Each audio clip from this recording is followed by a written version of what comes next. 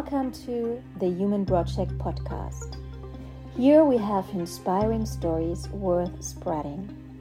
I am your host, Karina Rosa Falkenberg.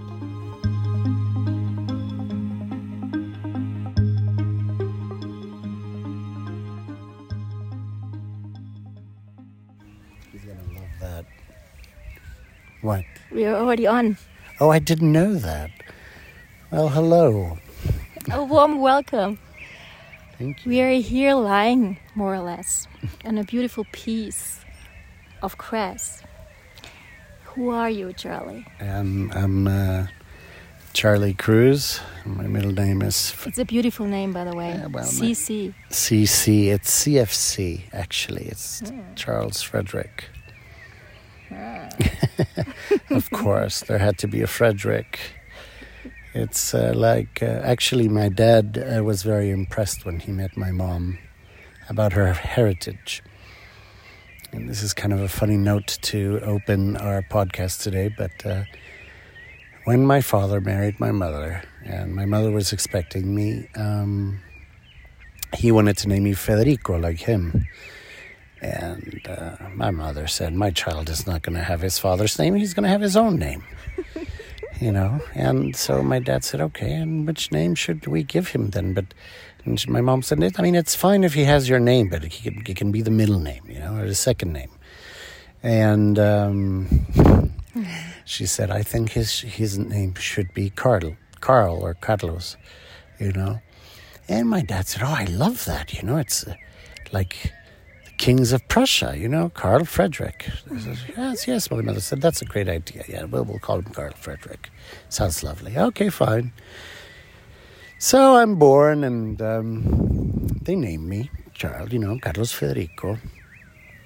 And several months pass by, and finally I'm like 6 or 8 months, and my mom and my dad take me so that my mom's side of the family meets me in New York.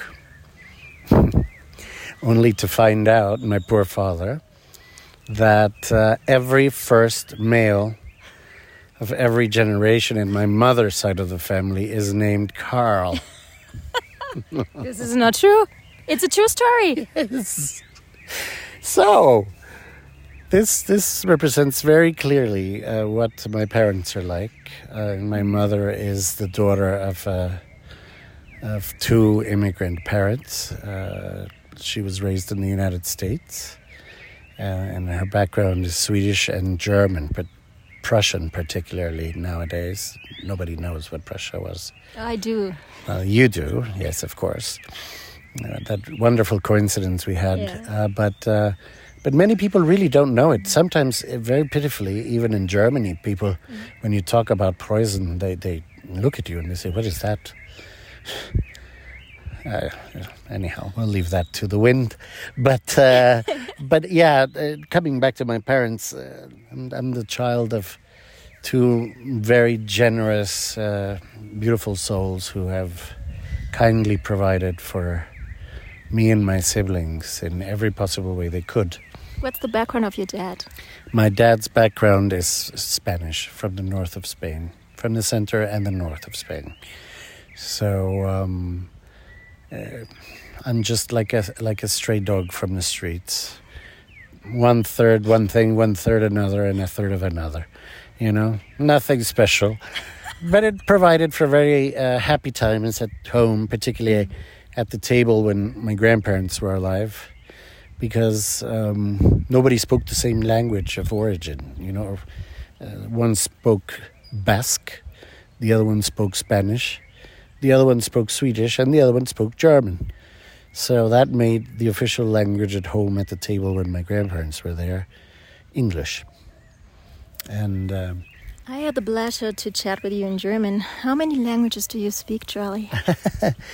Well, aside of gibberish, you mean, I speak 5 languages: French, Italian, German, Spanish, and English. Sadly, I don't speak any of the Mayan languages of the land of the beautiful Guatemala that I live in, which would open a new universe to me. You know, every language you speak opens the doors of a world that you didn't know, or you might have known about, but not as well as one does when we're gonna get bitten by these wasps, I think. Oh, they're flying around. Oh, massive. Yeah. Might I ask whether you have Mayan friends? Yes, I do. I do have quite a few from very diverse, different Mayan backgrounds. I have one who is the son of a shaman. Wow. And he calls himself Búho, which means owl. And he is a Mayan healer. And as a son of a shaman, he's quite a special character.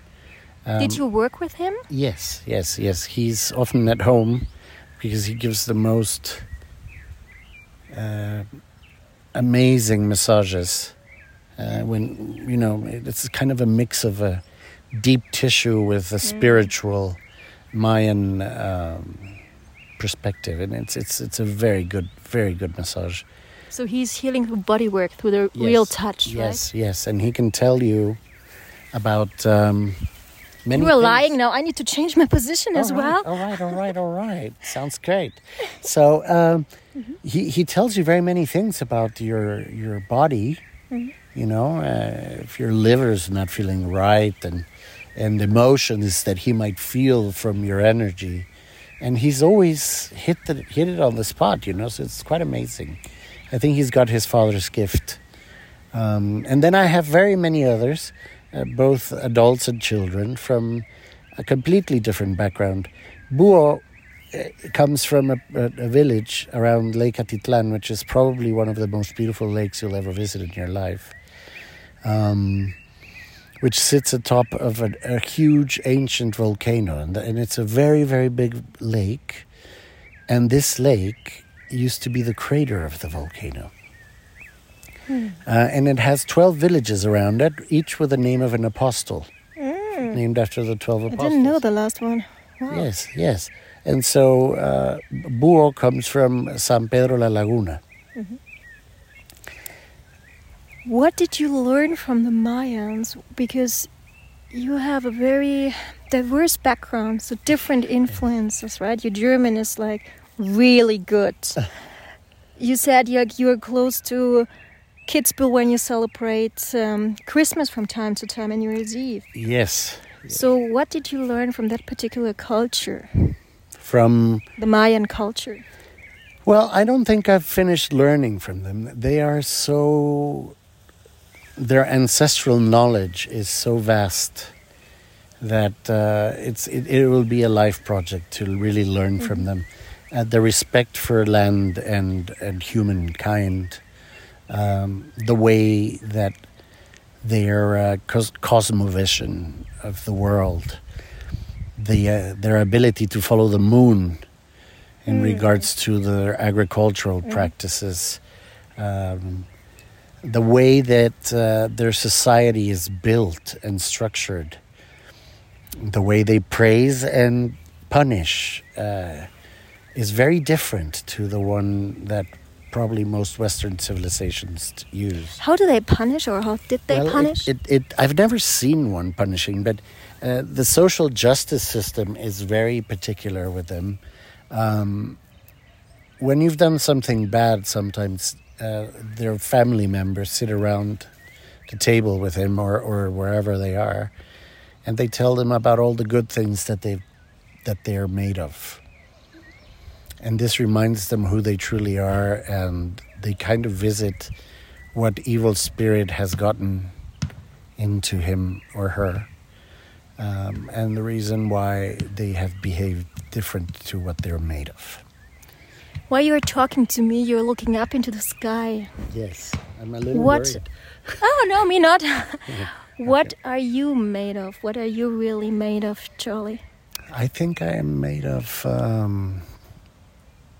very many particles that are particularly love and ignorance,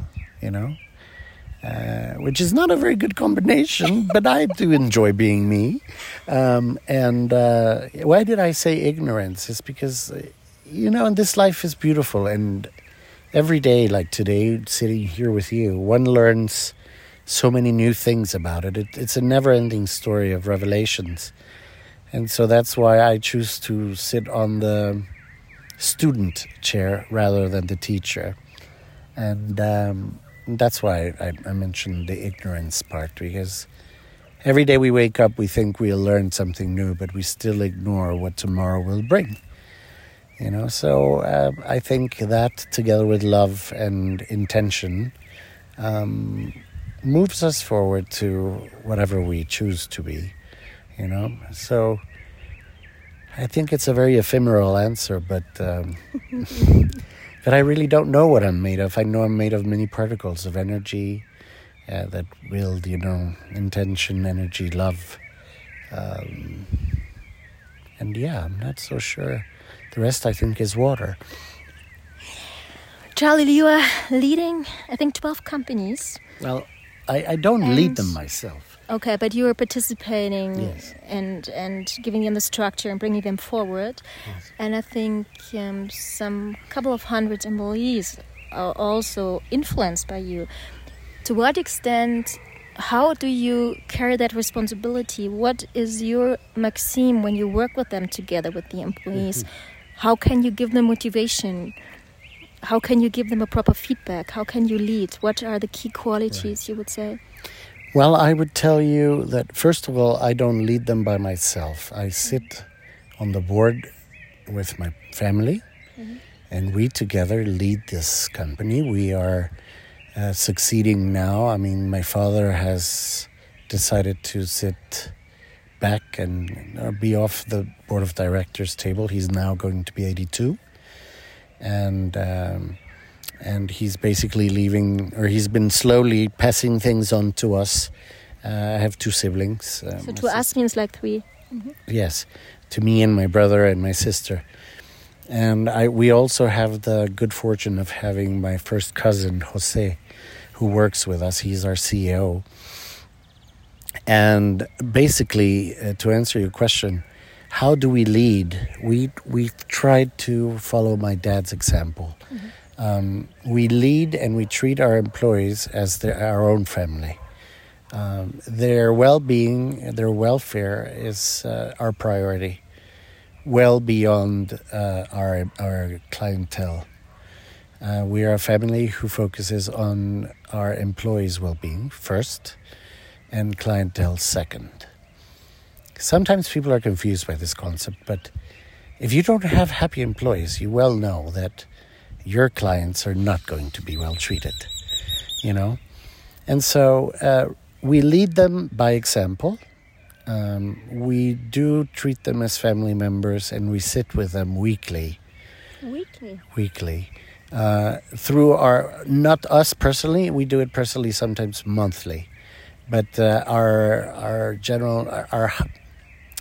high management, our upper management sits weekly. And we basically listen to their feedback. How do we motivate them? We motivate them by rewarding them in the ways that we think that they can take the most advantage of. For instance, if they wish to attend college for a new master's degree or a new field of interest, then we will pay for half of it. And once they have their diploma or certificate, their salary will reflect the improvement that they've made for themselves as professionals. But also we motivate them, for instance, in my jurisdiction, or what I'm in charge of for the family, is the ratio of the balance between work and family. It is very important that each and every one of our employees understands that they exist to live their lives successfully, not to be our employees or to be productive, right? And there has to be a balance. So we've set many parameters. I don't know about what benefits may exist in other countries of the world, but we as a family we provide around 18 extra benefits that the law demands that we give.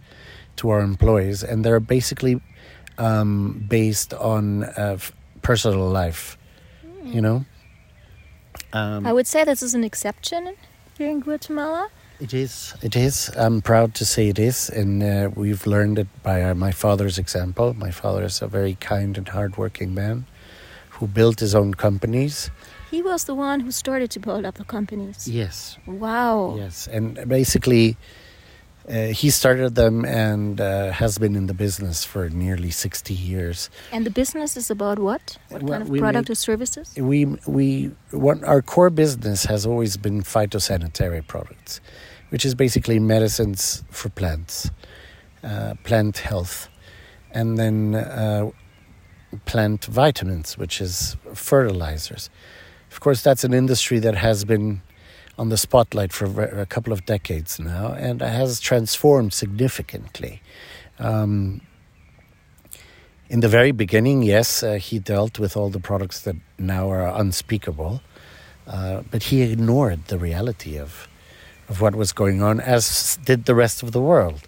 Once he started discovering some of the hazardous parts of these products, we changed our core values at the company, for instance, to never have, for instance, a red band product.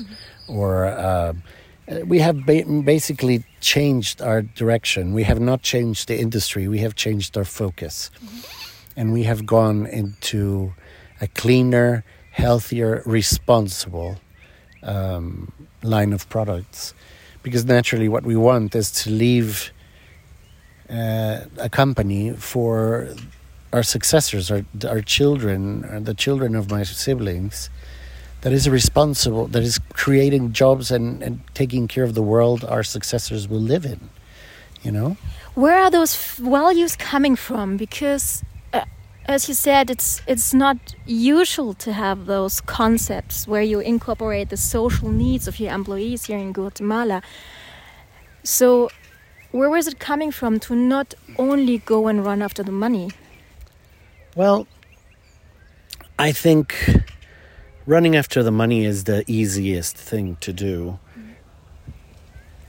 I don't like to call it natural because it is quite a stupid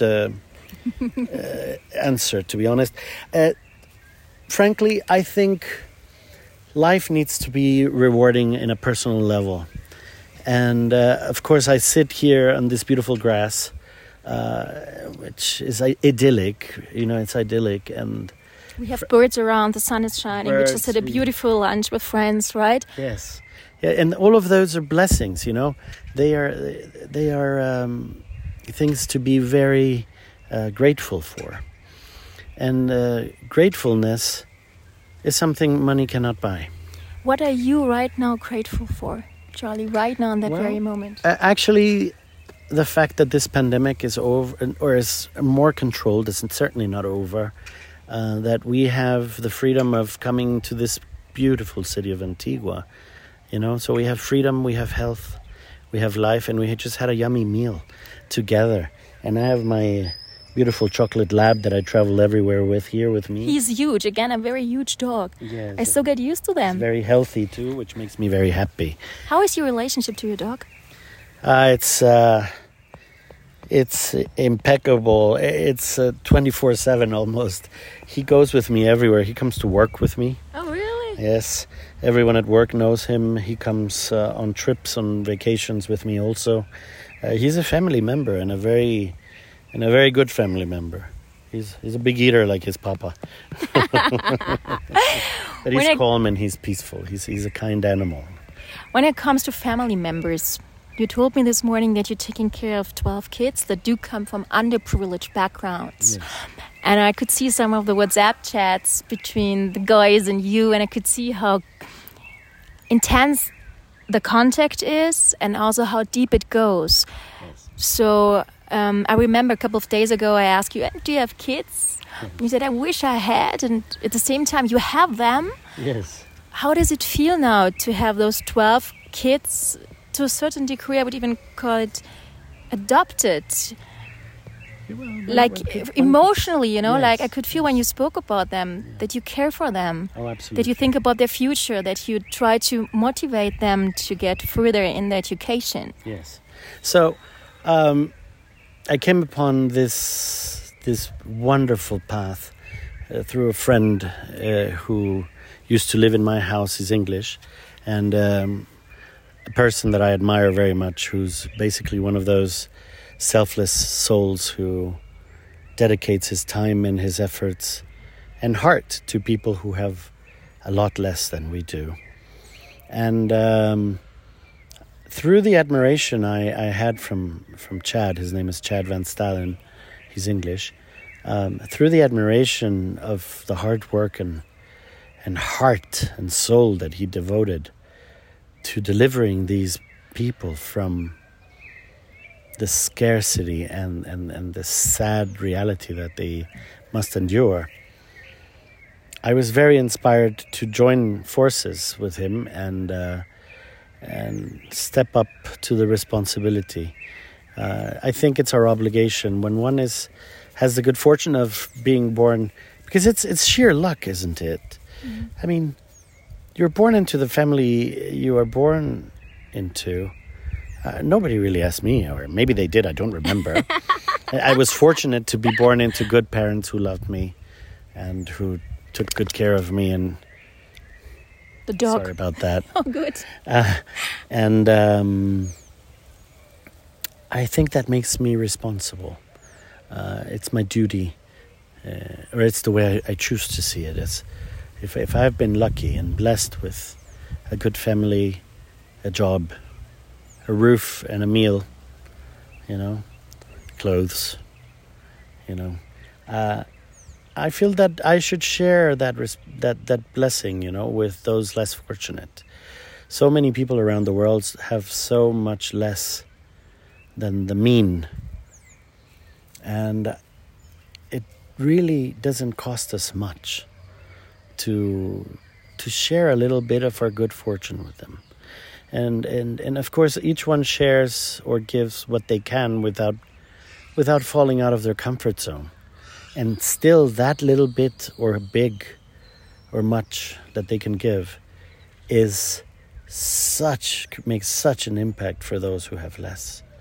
Some friends, you know, tell me, "Oh, I really want to help you, but I don't have a lot of money."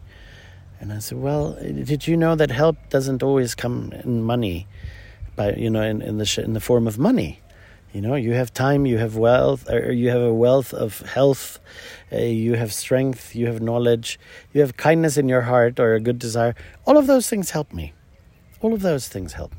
You can help me in so many ways. You know, you can drive a car to deliver soap to them. That's immense help. You can help me find books for them at the beginning of the year, notebooks, pens. You have a friend who makes pens, you have a friend who makes soaps, whatever, you know. Or you can donate cereal, if that's what you can afford. Whatever you can get is very appreciated. And I think because of the values that have been actually intensifying in the world currently, you know, it's all about this in-your-face brands and money and who has more and more and more, that we have forgotten that we have sufficient. And I'm not trying to sound frugal. I'm just pretty sure that whatever little we can give, if we think it's little, is still a lot for so many others in the world. And getting back on track, I decided that I would give whatever I could to Chad to help him and to join him, give 12 children that we have selected because of their intellectual capacities, but also because of their attitudes towards life. And these are 12 children, indigenous children from the highlands in Guatemala, from a region called Alta Verapaz, which, by the way, I strongly recommend you visit. It's paradise. It's gorgeous. It's really paradise. And these kids have grown up in paradise, but without a proper education or nourishment. Food, their diet has been provide it, but it's scarce, and they could use better food, you know. And so we've taken them to the next level with the intention of changing their paths dramatically. We don't want them to learn to read and write and add and subtract and whatnot.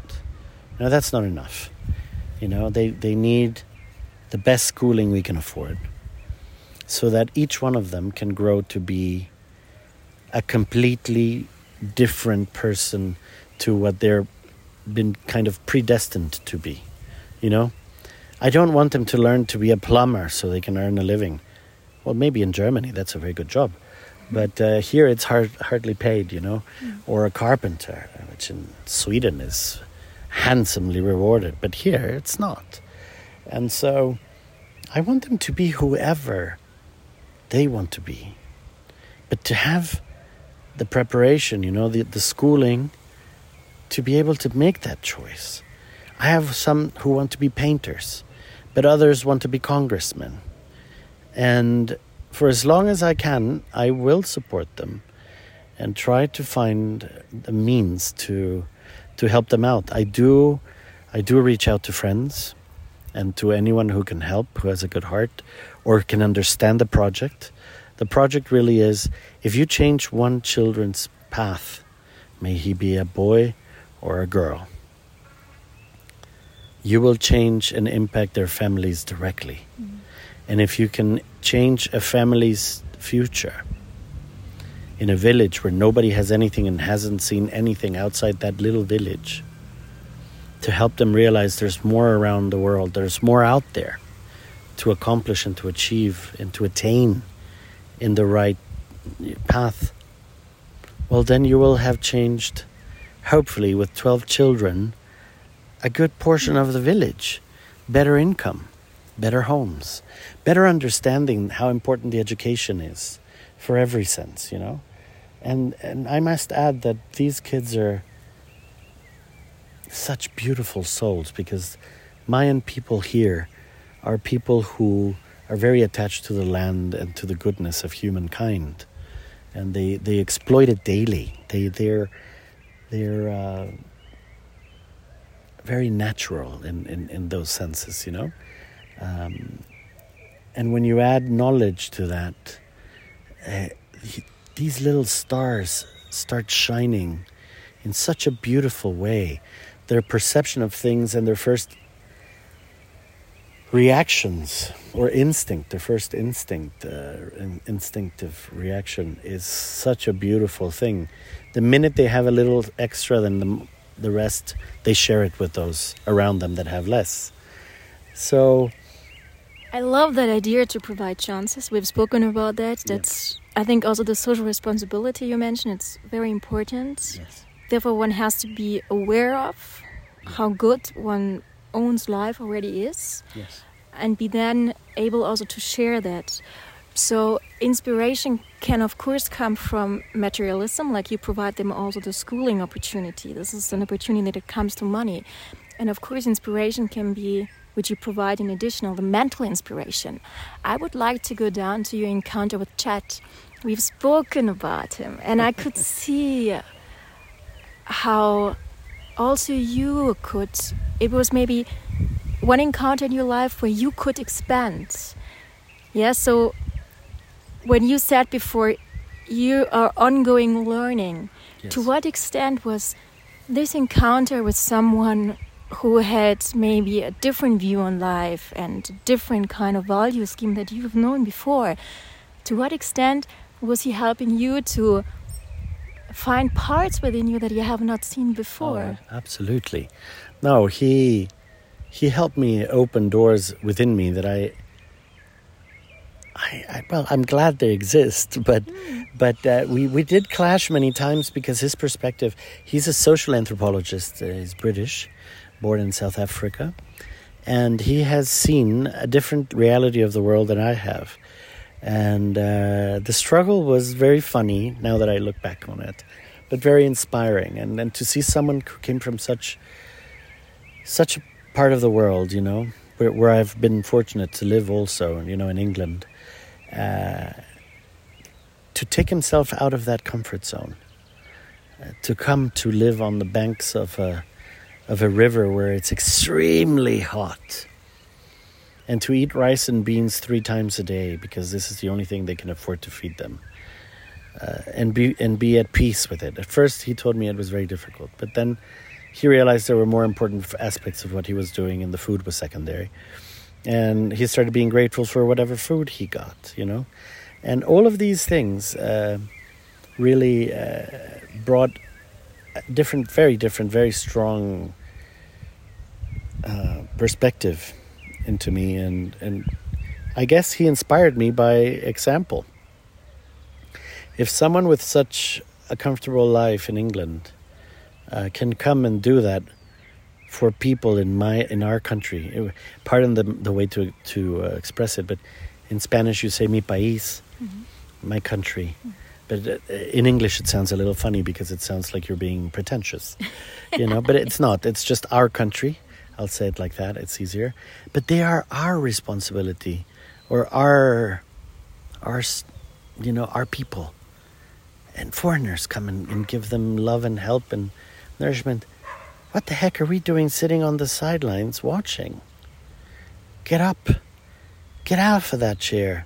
Do something for your own kind, you know? If you help your country, you're only helping yourself as well, and it sounds selfish. But if you empower the people in your country, the one who's going to benefit from it is not just them, you will too. You will too. So, Chad enabled you to see the world, to summarize... My own world. Your own world, yeah, your home country, but also from a different perspective, which is giving you a new dimension. How did you and your body react on this? Well, equality, you know, I'm a big advocate of equality and all of its consequences, which I embrace. How did I react to it? It was hard in the beginning. It was hard to understand his point of view. So how did you react? Did you start a fight? Did you start a normal conversation, an argument? We never argued. Did you need time for yourself to digest, and then you came back and said, oh, your point was reasonable? Yes. Well, fortunately, we've had many arguments, but not aggressive ones. Just we sit and he exposes his point of view and how he sees the reality of things. And then I assimilate whatever he's telling me and adapt it to my reality, because there are facts of each country and each culture that are different. But it was a process, of course, It is a process. It is a wonderful process through which, if you have the ability to take the information and process it, assimilate it, and then have a second sit down, you know. I guess it required a humility on both sides,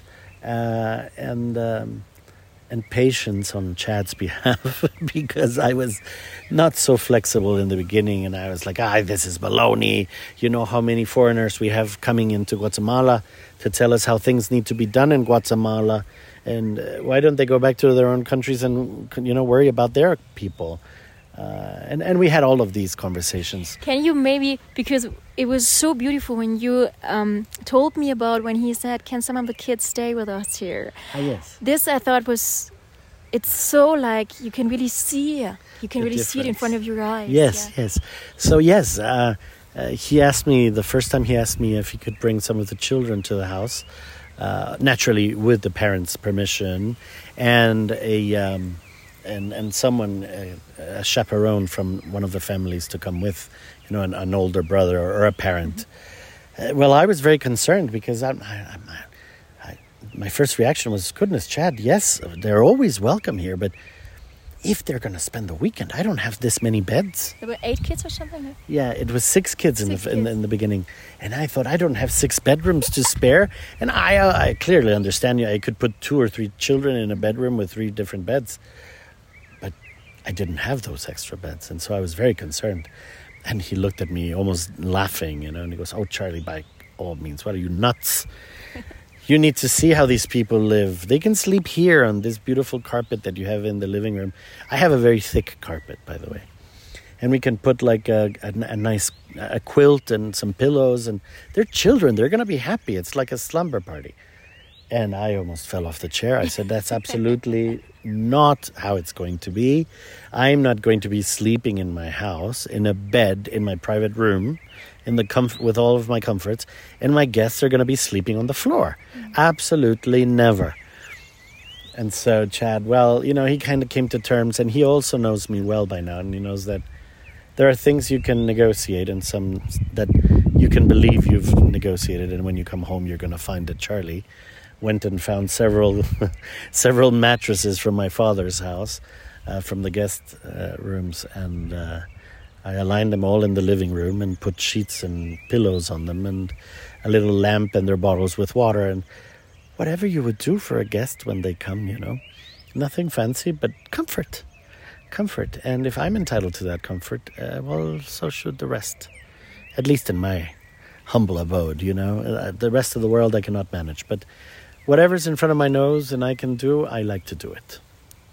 And they were quite impressed and enjoyed the weekend. We went bowling, and one of the fathers who came had never even seen a bowling ball or a bowling alley. And mind you, he was the best bowler of all of us. And he struck, it was like all the points in each throw. And we had a little pizza, the type of things that you would do with your cousins or your children or your family on a weekend. But still, it's very particular because what happened at the end is the mixture of different social levels or classes. Yes. And despite it's, I think, not politically correct to talk about classes, I think in reality it's still there all over the world, one can say. If you look back, I think you met Chad like 4 years ago. Yes. If you would have a look at yourself 5 years ago, all in all, how has your personality changed? What has life taught you in those last couple of years? Where could you feel this was really an expansion of my mind or even of my heart? I get closer to who I really am. Yes, it's a wonderful question. My personality is exactly the same. Mm-hmm.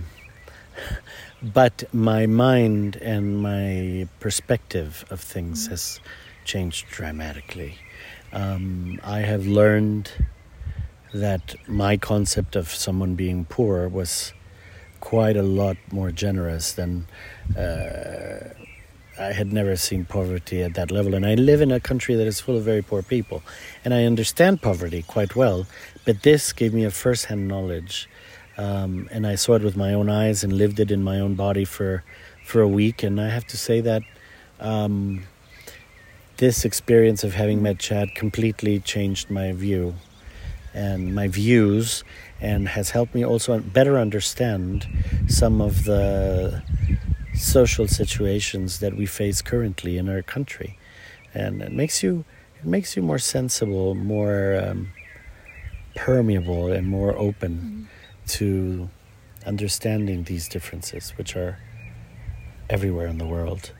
We have social injustice, and without sounding like one of these activists that are always confronting, we do have too much social injustice and disparity in this world. And I don't think we would lose much by... nobody's taking anything from us by sharing with those who have less, And what little we give is really a lot, like I said in the beginning, to others. So yes, it changed me completely. He changed me completely. He's a friend I cherish very much, a good man and soul that has taught me a lot. And he's younger than I am. How many years younger? 18, right? 18. Yes, I was about to say. 18 years younger, but I think he's a very old soul, and he's full of perspectives that have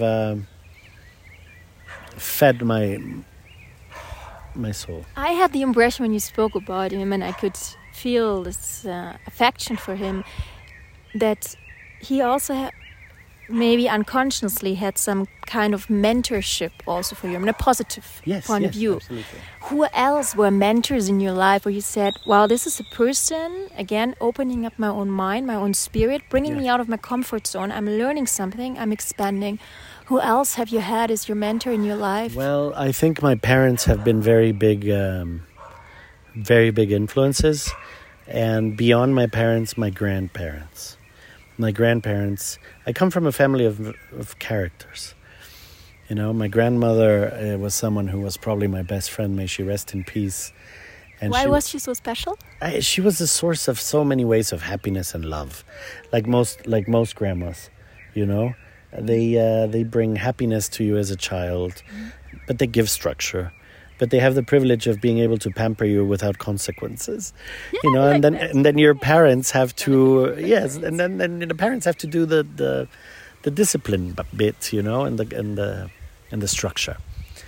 Your family was a very traditional family, right? Yes, on my dad's side of the family, we are a very traditional Spanish-style family, Catholics, practicing Catholics, hard workers. Who was, getting back to the mentor question, because it is your family business, have you ever worked for someone else? Yes. In my family, you don't get to work for the company just because you're born into the family. I actually had three jobs before I was finally eligible to apply for the family. My mother said, you will never be a good boss if you haven't been an employee.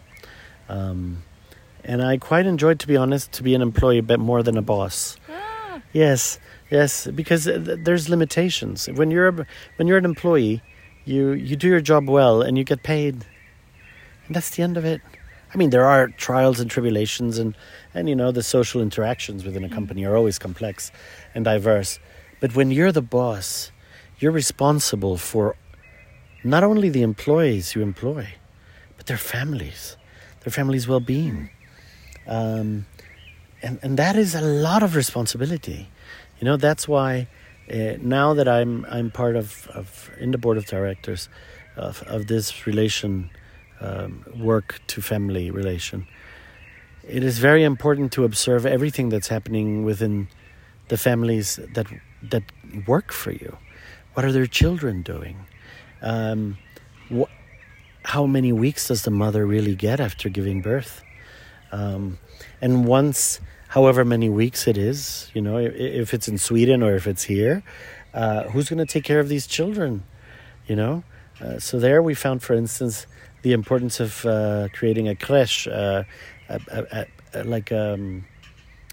place where we take care of the babies at the office.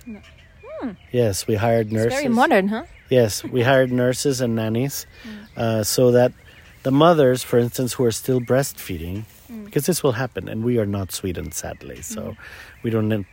By law, they do not get that many weeks.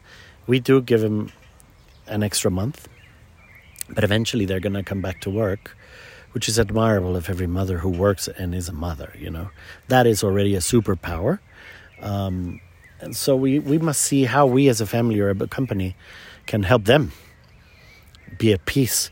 And one of the things, for instance, my mom said is, I would never be at peace even if I had the best help at home, if I am in the office and my child is at home.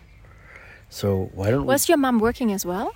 No, my mother, when I was younger, everyone worked. Everyone worked by choice. Well, my dad, I don't think it was by choice, but he did what he loved. You know, he studied, he went to school in California, and then he came and started. He was also an employee for very important companies, and then he started his own business. And my mom is a radiologist. Oh, wow. Yeah. Who else helped you to become the person that you are right now? Mentorship. It was your grandmother that had a key influence on you, the rest of your family members. Did you find your dad as well? My dad is a great example. Could you find someone out of the family bound as well, where you would say, this person had a really huge impact on me? There have been many people who have impacted me. I have a particular teacher who's still in our realm of friends. Here in Guatemala, at least the school I attended, you started kindergarten and you're together until the day you graduate from high school. And along that path, there are many teachers, and I can probably name all of them, if not most of them, if not all. And one of them was my teacher, Brenda Michan. She, a wonderful Jewish lady, who came into our lives in 6th grade. When you're kind of starting puberty, and the world falls apart, and you drown in a glass of water for things, you know. And she was such an inspiration and an example. She's a psychologist, but she was our math teacher. And for some reason, once puberty hit me, I declared war onto anything that had numbers. And I felt stupid at it. But it was just because I don't know why I didn't want to pay attention and learn. In the other social arenas, I was excellent. But in math, I was terrible. And the math teachers previous to Brenda used to be very harsh. And I was about to fail every time. And I had to have special help. And my parents were always biting their nails to see if I was going to make it until Brenda came. And I say this for myself and many other students that attended our school. Brenda was a source of love, patience, and she would not be satisfied with you saying, I don't understand. She would sit with you until she helped you understand it in a loving way. And up until today, I have many friends that have the same feeling I do. And I think she was a great inspiration in regards to patience and love and true meaning of education. Because many of us face teachers like a mountain that you have to cross, and it's going to be difficult. And no, they must be enablers. They must enlighten you, not frighten you. And Brenda was one of those. And up until today, we have her on our school chat. And mind you, I can even show you, every morning, she still greets us. Before anyone wakes up, she sends a message wishing us a wonderful day. Really? Yes, it's she's an amazing And now Charlie woman. is on his iPhone, going through a certain chat and finding, oh, how sweet is this? Every day, for instance, today she Can you sent read us, what she said? it says, paso a desearte un lindo día lleno de cosas positivas. Hombre, qué linda. So basically it says, I'm just stopping by to wish you a beautiful day full of positive events. It's beautiful. You know, when you get this every day, somebody cares for you still. Up until, I'm a 49-year-old man, you know, and this woman still stops daily to wish us a good day. It's lovely. And I a can see blessed cards day. with beautiful flowers. Yeah. I hope your day is beautiful. Little videos. Un abrazo de buen día. Yeah, she's always It's very sweet. she's always there, you know. And she, as a Jewish woman, she taught us. In our class, we had a very diverse classroom, and we're all still together and love each other very much. We had class members that belonged to the Church of England. We had Muslims. We had Jews. We had Catholics. And we had Protestants, also Christians. And mind you, we're still all dear friends. And Brenda would teach us about Judaism on Fridays, for instance, Shabbat.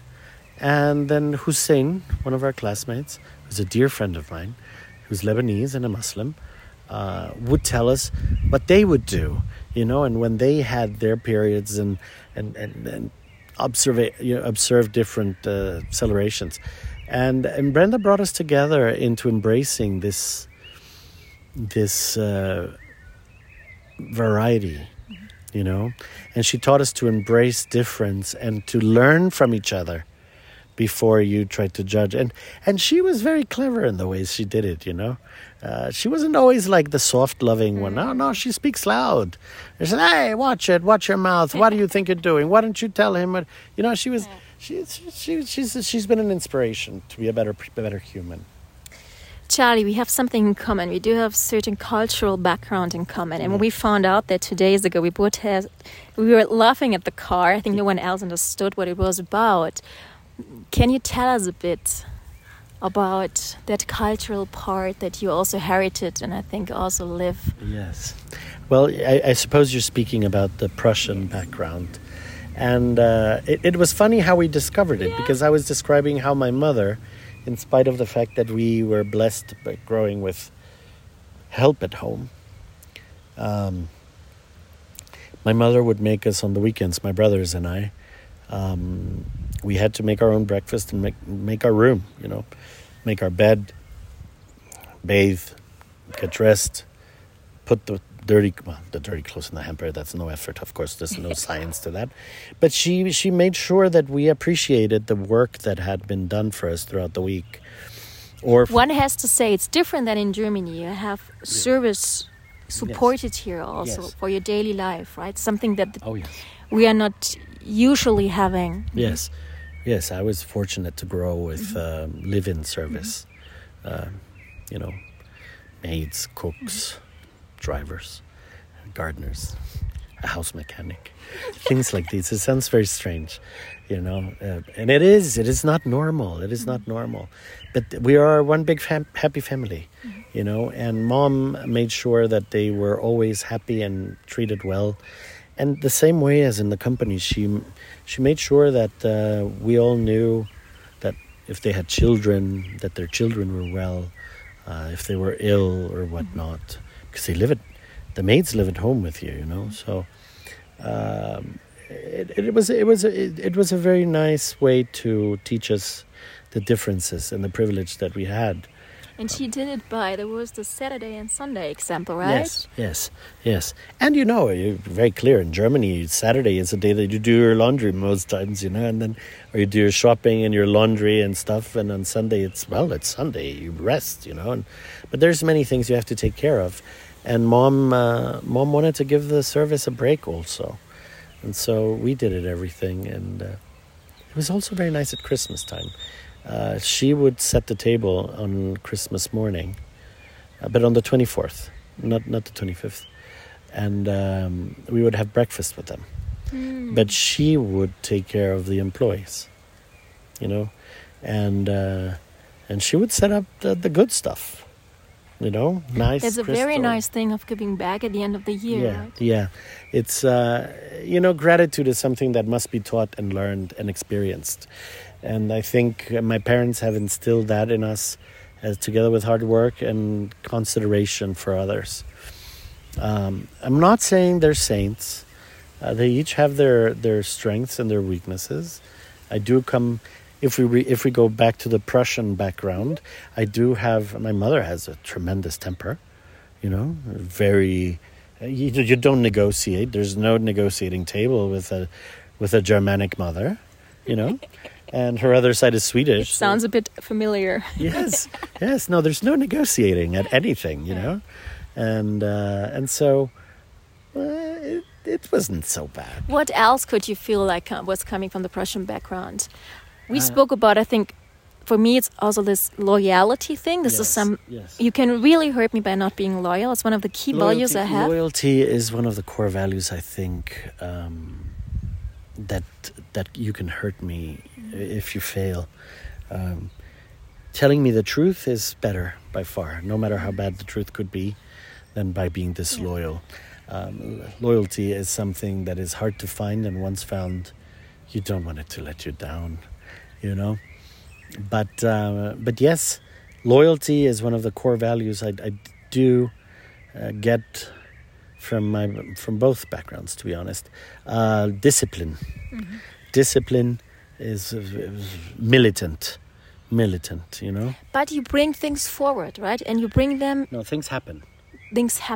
Yeah, we don't talk about things. We discuss them, we make a plan, and we get to it. Get going, come on, let's get it done. Let's not just talk about it. Yeah, right, you get your ass up and you just do it. Yes. And you should know how to do it. Don't get an idea and put someone else to do it. Hey, like you said, get off your ass and get it done. Yeah. This is this thing, when you start something, you bring it to an end.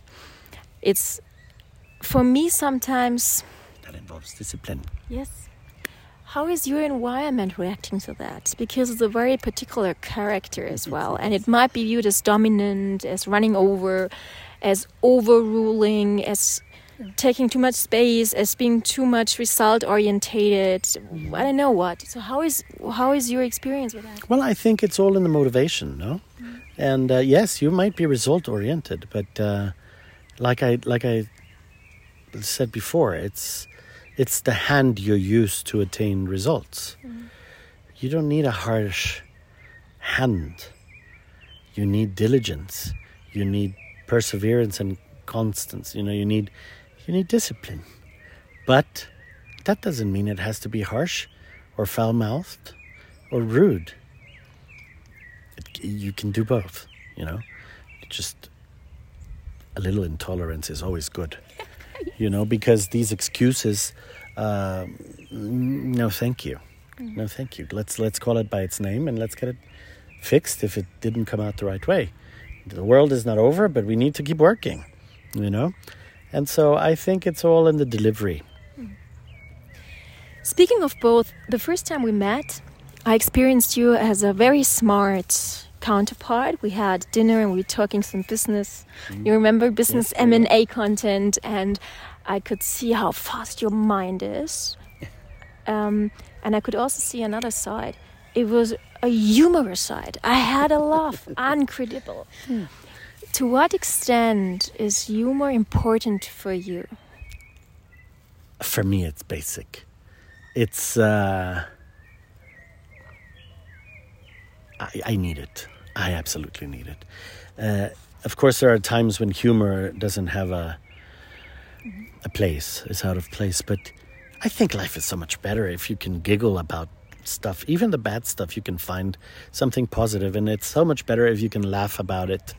You laugh at yourself even, as often as you can or like. Then beat yourself down. And what I think as well is very important, to give this mind working thing a break, just to be silly sometimes, and to make the mind that it sometimes is very strong, just to knock it out, right? I'll tell you something. I think a lot of very good ideas have come from my silliness. Yes, because you just really, you totally relax your mind, you laugh about things, and then you see the world in a different perspective. You see, what the heck? Let's try this. Why not? And then people find it good. And okay, so we go with it. Yeah, why not? 3 last questions. Maybe you give a quick answer. Yeah. What is the biggest lesson you've learned from your relationship with your parents? Unconditional love. Yes. The value of unconditional love. Absolutely. Clear statement.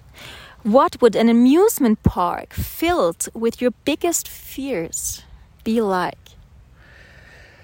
Oh, goodness. That's a fancy question, right? Yes, it's a fancy question, but it's most amusement parks because I'm not fond of heights or speed that is directly going to hurt me. So roller coasters are a thrill for me, but I used to be very scared. A lonely room might be a fear that I have. I don't like. I enjoy myself a lot. I like my alone time, to the point that some people think I'm a little bit of a hermit. But I always know there's someone there if I need to pick up. So to not have anyone around to have that love, that would be scary. What else is scary to me?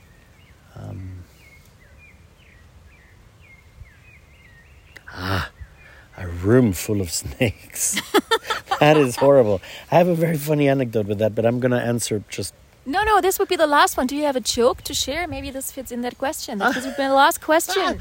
Well, it's not a joke, but it's an anecdote of my Go life. for that. We were in India, in the Gujarat region, sitting down in a beautiful, stately home that belongs to a family that owns a business similar to ours, and whom we were going to start doing business with. And they set the beautiful table on the lawn, on the green lawn in front of their home. It's similar to this. And beautiful, very English looking, a long white linen, tablecloth, and very nice silver, and everything was impeccable. And here I'm trying to be at my best behavior because I'm representing my father and the family with my cousin Jose. And we're both sitting there, doing the polite chat and getting acquainted with the owners and stuff, and very cultured, very high esteemed people. And then the man decides, there were 3 enormous baskets in front of our table over on the lawn.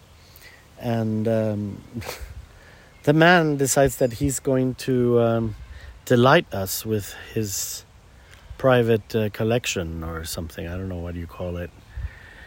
And mind you, I was so curious what's in those baskets. And then I thought, well, maybe they've got, I don't know, maybe blankets for us in case it gets cold or something. Well, no. They were they had cobras inside.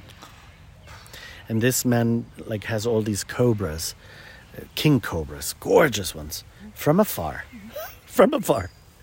And so the minute they open these baskets, you know, and they whoop out this enormous cobra out, I felt this shiver through the back of my spine, you know, like, and I look at Jose, and Jose's looking at me with his face like, oh my goodness. And then they open the second one, and then the third one, and there's more snakes. And then one of the snake gets off the hook of this stick, falls on the grass, and starts rushing. Have you ever seen how fast a snake goes? Really fast, I know. Oh my God. I screamed like a girl, stood up from the table. The tablecloth got stuck on my belt buckle. I pulled off the tablecloth. The whole table went to hell. And I ran like a maniac up to the house and locked myself in. And my cousin Jose was running behind me and was banging on the door. Please let me in. Please let me in. And I wouldn't open the door because I was so scared. And we just put egg all over our face that day. And they were so embarrassed, you know. They said, I had no idea you were afraid of snakes. And I said, who the hell likes snakes? You know? I mean, I know there are people who like snakes. And snakes are beautiful beings. But I struggle with snakes a little bit still, particularly the big ones, you know. So when you see it on the loose, running on the grass, what are you doing there? You forget your proper behavior. Run for your life. But there was no risk, apparently. But I declined the opportunity to sit at that table again. After they set it back up, I thanked them very much. And I said, we can have a cup of tea here in the living room. I would appreciate it. So, yeah. It's not really a joke, but it's a funny anecdote of the many idiotic things I've done. I like that. During my business life. Do you have a joke at hand? I don't. I don't think I do. I'm not good at telling jokes. You're so humorous. Like, again, when I saw you before, that I think personality, like, you don't need jokes. I think I would need them. Because what I would love to have more is, like, humor. I love this quality to make, like, as you did, like a whole table to entertain. Oh, you have an improper one? No, I only have improper ones that I repeat from my grandmother at the time. You know, my grandparents on Tuesdays sat us down with my brother Fernando and I. We would come to lunch on Tuesdays. And every Tuesday, my grandfather would teach us a new word. Mm-hmm. Sometimes they were synonymous, you know. But we would learn to broaden our vocabulary in English. And so he didn't want us to sound very basic. He wanted to polish us in every possible way he could. And so they were always teaching us words. And one day I heard the word lesbian at school. But I had no idea what a lesbian was. And so I came to my grandmother and I said, Grandma, what's a lesbian? Mm. And grandmother had no quarrels with life. What's natural is natural. You know, she didn't cover or sugarcoat it or anything. So she explained to me that a lesbian was a woman who likes women. And without making any particular fuss about it. And I understood it clearly and there was no problem. But then she made a joke about it. Once we were walking down in the fish market in Stockholm. And she stopped. She was a very humorous woman.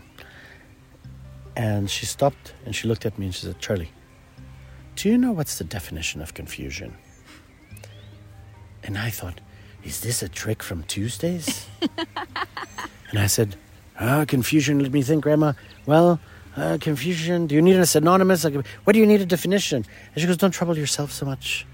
I'll tell you the definition of confusion. Immediately I felt like a loser. Because I was like, oh no, she's going to tell me, and I wasn't able to give a proper answer. And she says, a group of blind lesbians in a fish market. Oh my God, I wanted to die. I was so embarrassed. So this is not exactly the type of joke a grandmother tells. But that's the relationship we had. That might explain a little bit of how we enjoyed our grandparents, you know. And I enjoyed that hour with you. Goodness, it's been an hour already. Yes. Wow. Thank you so much, John.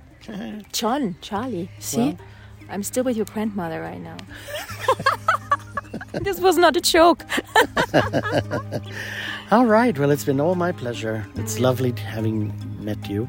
Thank you, And Charlie. I look forward to doing more crazy stuff together. I'm on for it. Hit the subscribe button and let us know how you enjoy the episode. See you soon and keep your wings to fly high. Yes! And now I'm looking up in the sky again. Sun is the winning. wasps have gone. Yeah. Well, I don't know if that was entertaining. We'll see what the people